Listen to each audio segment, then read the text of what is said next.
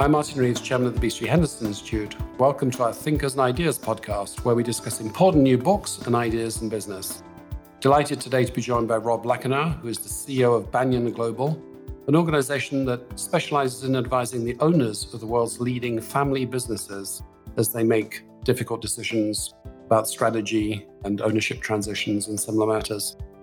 He's co-author of the Harvard Business Review Family Business Handbook, which was published earlier this year, and the subtitle is How to Build and Sustain a Successful and Enduring Enterprise. And that's what we'll be discussing today. So welcome, Rob. Martin, it's great to be on your show. So let's dig into family business. Not everybody's familiar with the differences between a family business and a typical public company. How do you define a family business? Martin, it all comes down to ownership. Who owns the business? A family business is owned by two or more family members, either at the same time or sequentially. It could be the first generation who's planning to make it a family business for the second generation, and they'll own it after the founder does. But it's about ownership first and foremost.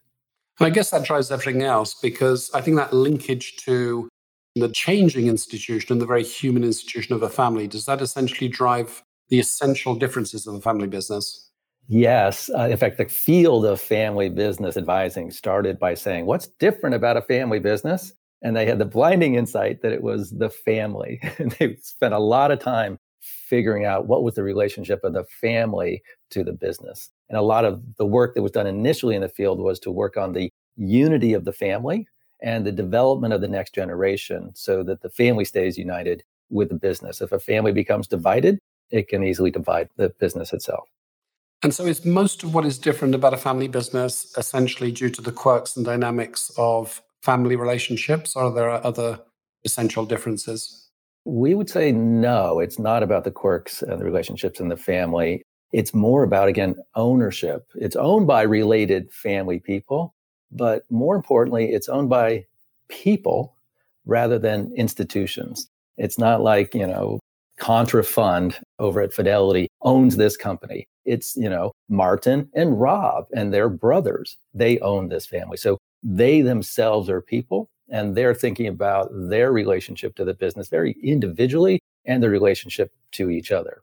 So presuming that means that's not just the usual economic equation, which I'm sure exists, but there's also this personal equation about how do the people feel? How do they relate to each other? What are their aspirations? Is it that additional human dimension, which is the essential difference? It is. It's both how they relate to each other, which I'm sure we'll talk about. It's also how they relate to the business itself.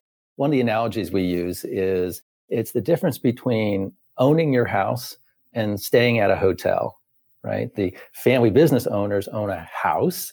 And if you own a house, you know your neighbors, you invest in keeping it up, and you personalize it to fit what you want it to be. You might put in a new man cave or something. If you stay at a hotel, you're in and out over a night, and you don't even make the bed usually. At least I don't. And sometimes you leave the room service from last night still there in the morning as you leave. You don't take care of it. There's a longevity of thinking, long-term thinking that most family businesses that we know make it more like a home rather than a hotel. So you make a very interesting remark in the book that family businesses encapsulate the best and the worst of capitalism. Could you expand on that for us a little bit? Yeah, it's a funny job to have. Whenever I talk to anybody, almost anybody, about, I work with family businesses, they immediately say, oh, yes, my fill in the blank, my friend owns, my cousin owns a family business. And it was a disaster. They couldn't make any decisions together, and they ended up having to sell the thing. Also, if you look at TV shows like Succession on HBO, they show just terrible things going on in family business. And it's true sometimes, usually not, but it can be that family dynamics and other things can destroy not only the business, but the family that owns the company too.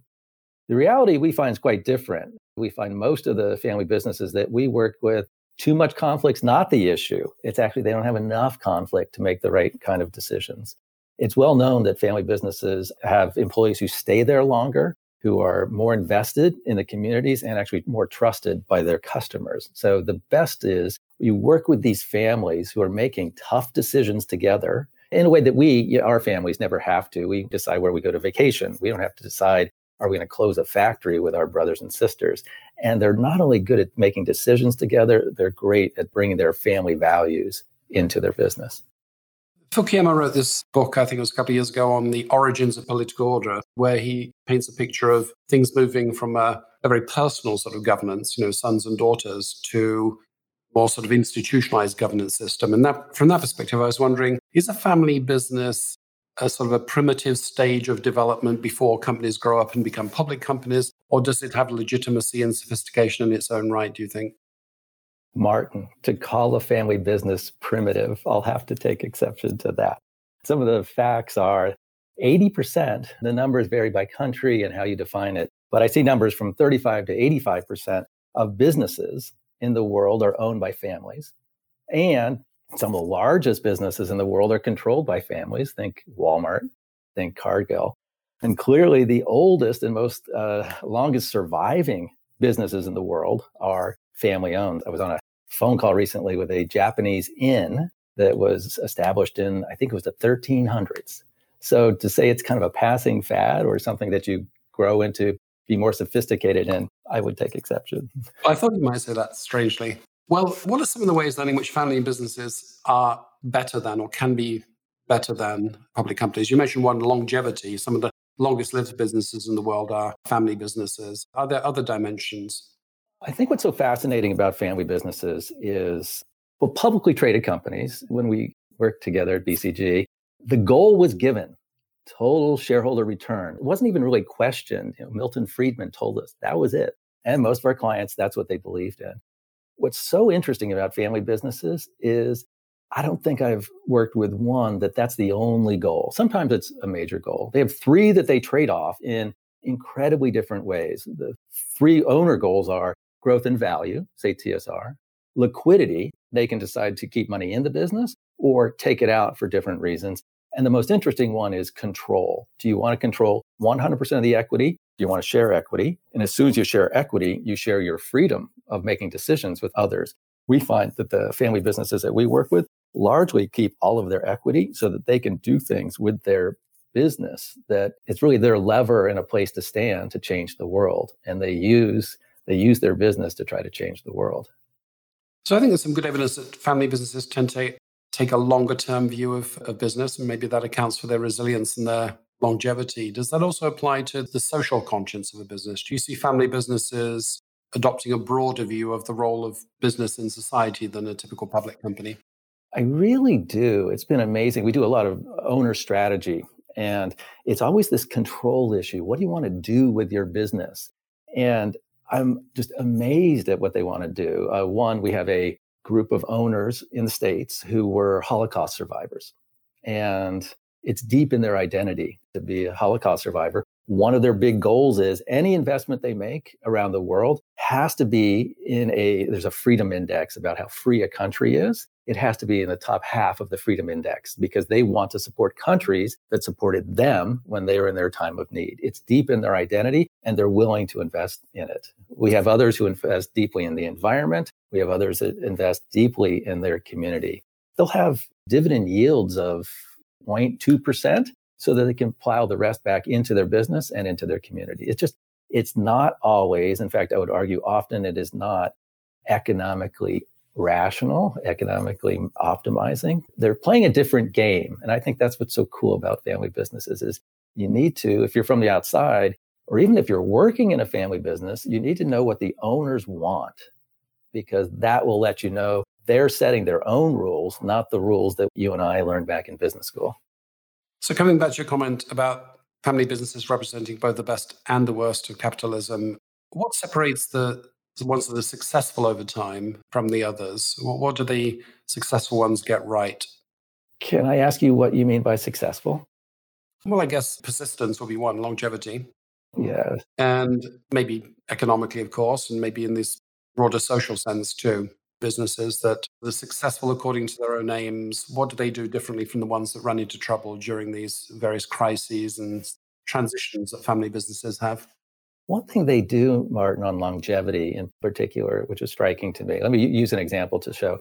We were doing a growth strategy, a business growth strategy for a client down in the southeast of the United States. We're in the middle of it. We're finding all these growth opportunities. The patriarch, about 75-year-old, really successful businessman, called us into his office. He sat us down and he said, boys, remember, here it's survival first, profit second, growth third.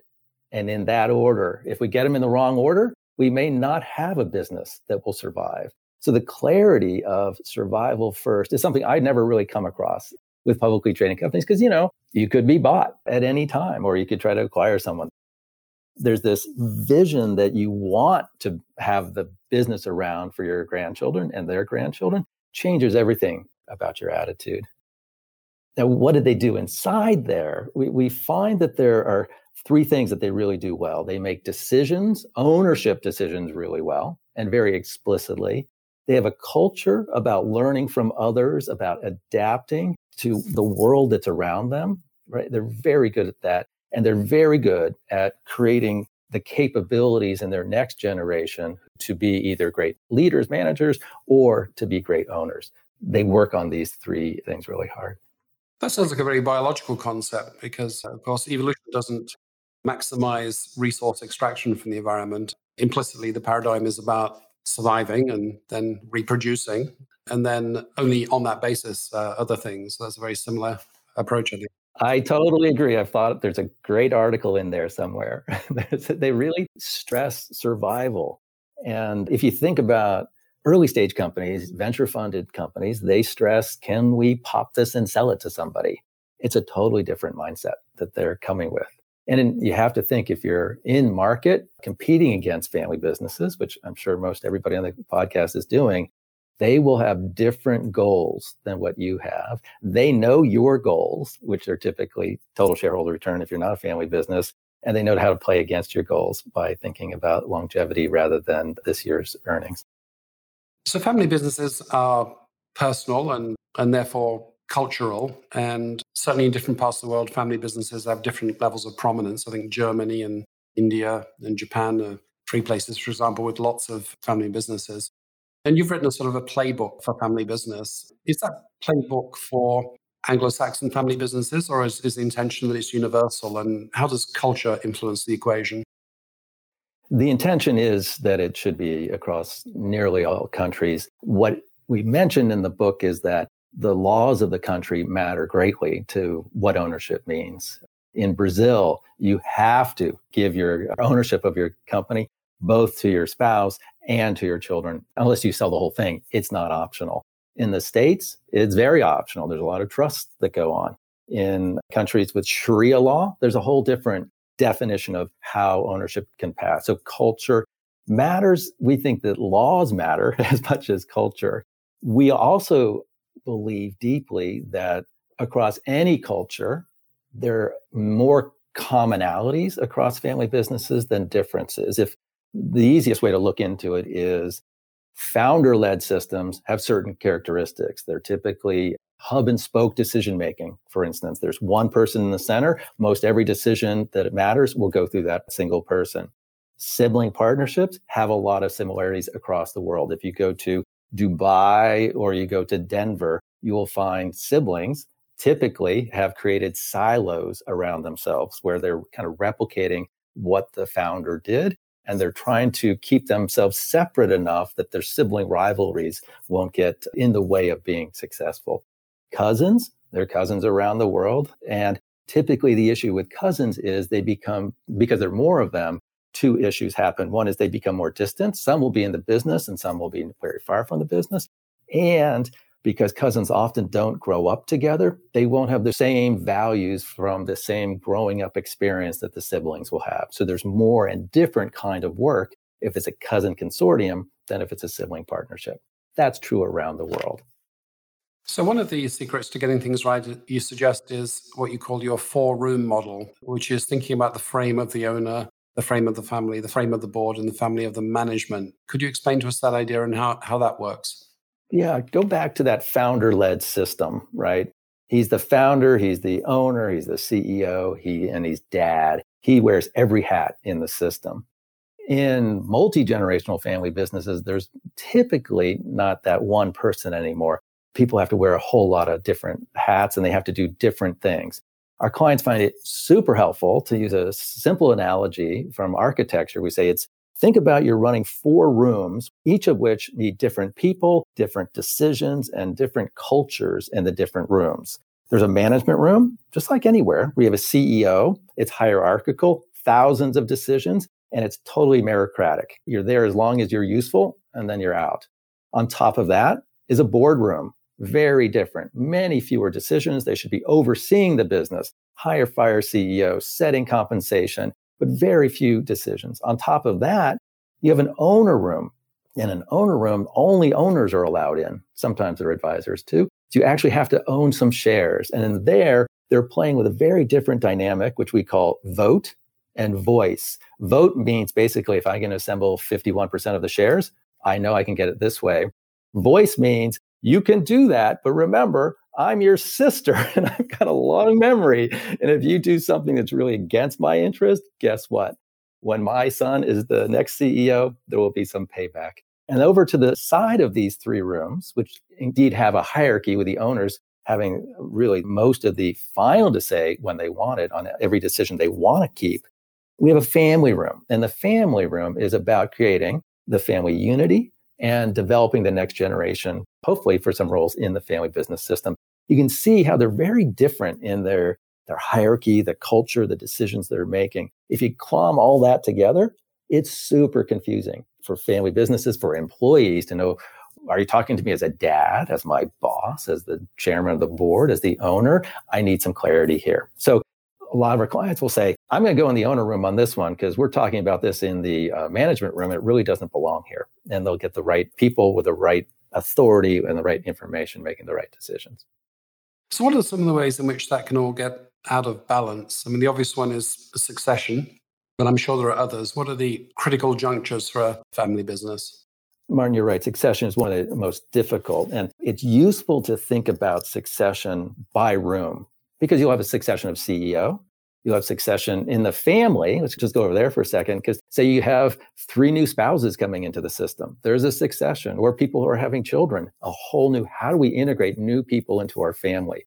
Ownership succession, that can be, we're going to put our ownership in trusts so they're not taxed until 100 years from now. So you've created a whole different kind of succession. We tell our clients, you should think individually about the rooms. And what you typically don't want to do is have all going through a succession at the same time. You should go room by room, just like you would your own house. I'm going to fix up the bathroom. I'm going to fix up the kitchen. You want to do a few rather than gut the whole thing because that's too much change. I'll say there's one other thing that's really important, I think, in 2 of these rooms. There's some families, family owner groups, who can't make great decisions together. Our standard for working in the owner room is not that you have to love your cousin, but you got to make great decisions together. Some family systems have a very painful past. There was either a death or other things which were really bad, and they can't leave the past behind. There's a famous quote from Faulkner, who's an American novelist: "The past is not dead. The past is not even in the past." And if you're in an owner room talking about ownership issues and the past always comes up, do you remember the time when dad did this to you and not me? And you can't get beyond it. They're stuck in the past. That's actually the time that they should be thinking about either breaking the business up and selling parts of it to different people or selling the whole thing. Or, frankly, getting some family therapy, which is sometimes necessary. There's probably one more aspect that comes to mind on this front, which is meritocracy or competence. I mean, obviously, in the ideal situation, the successors of the family, the next generation, are exactly the right people to run the business from a competence point of view, but biology can't guarantee that. So how do family businesses successfully navigate the genetic lottery and marry competence with family intentions? What they don't do is focus singularly on the role of the CEO. CEOs, there's a market for CEOs. You can outsource CEOs. So don't think that someone in this family needs to be CEO necessarily. There's a whole industry called the headhunting industry. That's what they do, is they go out and find CEOs. What you can't outsource is ownership. So really our best families are thinking not about creating that next generation to be a CEO. Sometimes they are, and sometimes there's one or two that, yay, that's great. But really what they're trying to do is well populate the family room. You want some next gen.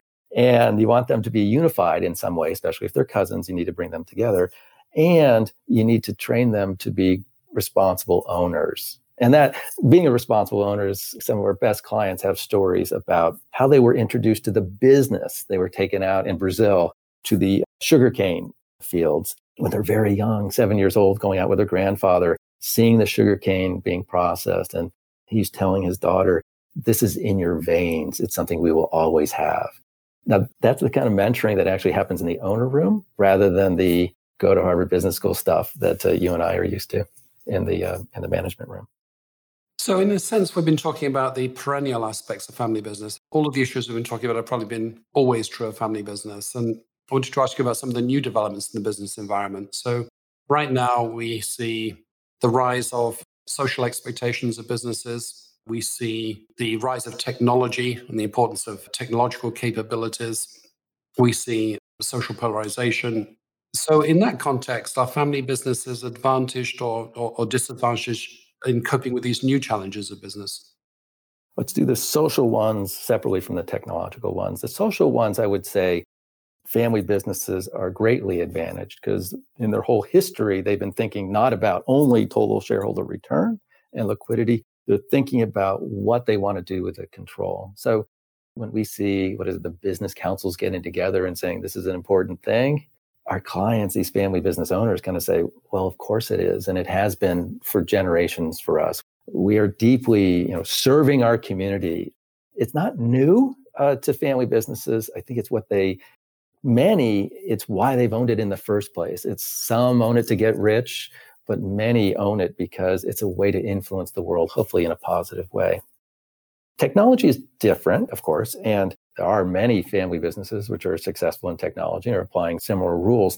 Others, the issue is you'll have a technology founder, and the decision is, we call it to G or not to G, which basically means, do you want a second generation, a family business, or do you want to sell it? The big issue within that is typically the founder's identity, whether they want to stay part of their identity as their business or they can separate from it. Oftentimes, we find, maybe especially in the technology field, that it's very difficult for founders to separate their identity from their company, and sometimes to the detriment of both themselves and their family, and also their company, of course. There's an interesting statistic about one of the best technology entrepreneurs ever, Steve Jobs, right? So he died in 2011. It was very sad. He died too young, and there's no question about that. The question is, should Steve Jobs have stepped away anyways? So when Jobs died, Apple was worth market cap about $350 billion. And now it's over 2 trillion. I think it's 2.2 trillion nowadays. So their market cap in the 10 or so years that Jobs has not been in the role of CEO, but it's been Tim Cook, 6.4x over 10 years. Would Jobs been able to pull that off? Nobody knows, but Tim Cook's done a pretty darn good job, and not as a founder, but as a kind of a next generation leader. So this is are you staying around too long? And it's hard to say because you think you're better than everybody at everything. If you're a founder, being a founder, I believe that deeply. Then you have to say, when is the right time to let go? And it's usually sooner than you think as a founder. Let me dig into that a little more, because the Silicon Valley is an extraordinarily important place for the global economy. According to our analysis, technology drives most prospective future growth in business globally, either directly through the technology sector or as a means of transforming other businesses. And if you like, there's a whole cohort of businesses there that have family business type of issues that we've talked about. Is there anything special about these family business considerations for technology companies? Or is it essentially the same thing we've been talking about writ large? It's funny, Martin. I grew up at BCG, being a partner in everything, and we had, industry practice areas, technology. I worked in autos and consumer goods, and there was so much that was different, at least with what we deal with, which is what ownership is and how to do ownership well in a family setting and how family businesses work. It's industry independent, largely. I mean, supermarkets, of course, you got to be more into the community, but we see industries from technology, to supermarkets, to autos, to name it, that can be successful. The thing that's really striking, however, to flip the issue a bit, is you'll see, and I don't know if I like this trend or not, but companies like Facebook will take some of the beliefs from family businesses and port them over. You get these Class A share, like Ford Motor Company has the Class A, Class B share. Class A has more voting rights than Class B. Facebook, the same thing. Zuckerberg, single guy, founder, basically controls all the voting shares at Facebook. Is that good or bad? Will he have the same issues that I think Jobs might have had if he stayed around? The future will tell.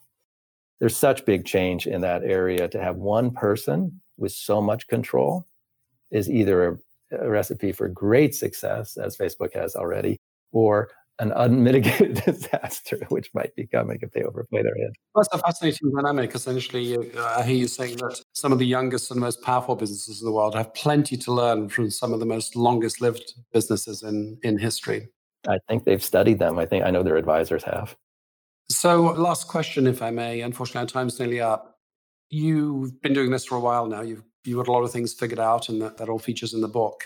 But in any area, there are unconquered new frontiers. What is it that we need to understand better about family businesses? What are the new frontiers in thinking about strategies for family businesses? I think the thing that's really captivating our clients when we're talking about it are owner goals. There's been a lot of work in family businesses around governance, because like getting the family right, really important. Someone said to me recently, but governance is just about what we're doing and how we do it. We have to get better at why we own our assets together, being really clear on why. And that is what goals are. That's all about the owner goals. And it's so cool is just breaking it open and saying it doesn't have to be, and it isn't about profit. And articulating what it is gives the owners such power. I think that's an area that has a 10-year run in it, thinking about owner goals and strategy. And I hope you find some more people to come on your show to talk about it. Well, thank you, Rob. It's been fascinating. I've been talking to Rob Lacanar, co-author of Family Business Handbook, published earlier this year by Harvard Business Review Press. I'm sure it makes very fascinating reading for family business owners and managers, but I think actually there are lots of crossover lessons that we've been exploring today from public companies and from family influenced as opposed to family-owned businesses, where there are learnings in the reverse direction too. So thanks very much for sharing your views with us, Rob. It was a great pleasure, Martin. Love the depth of your questions.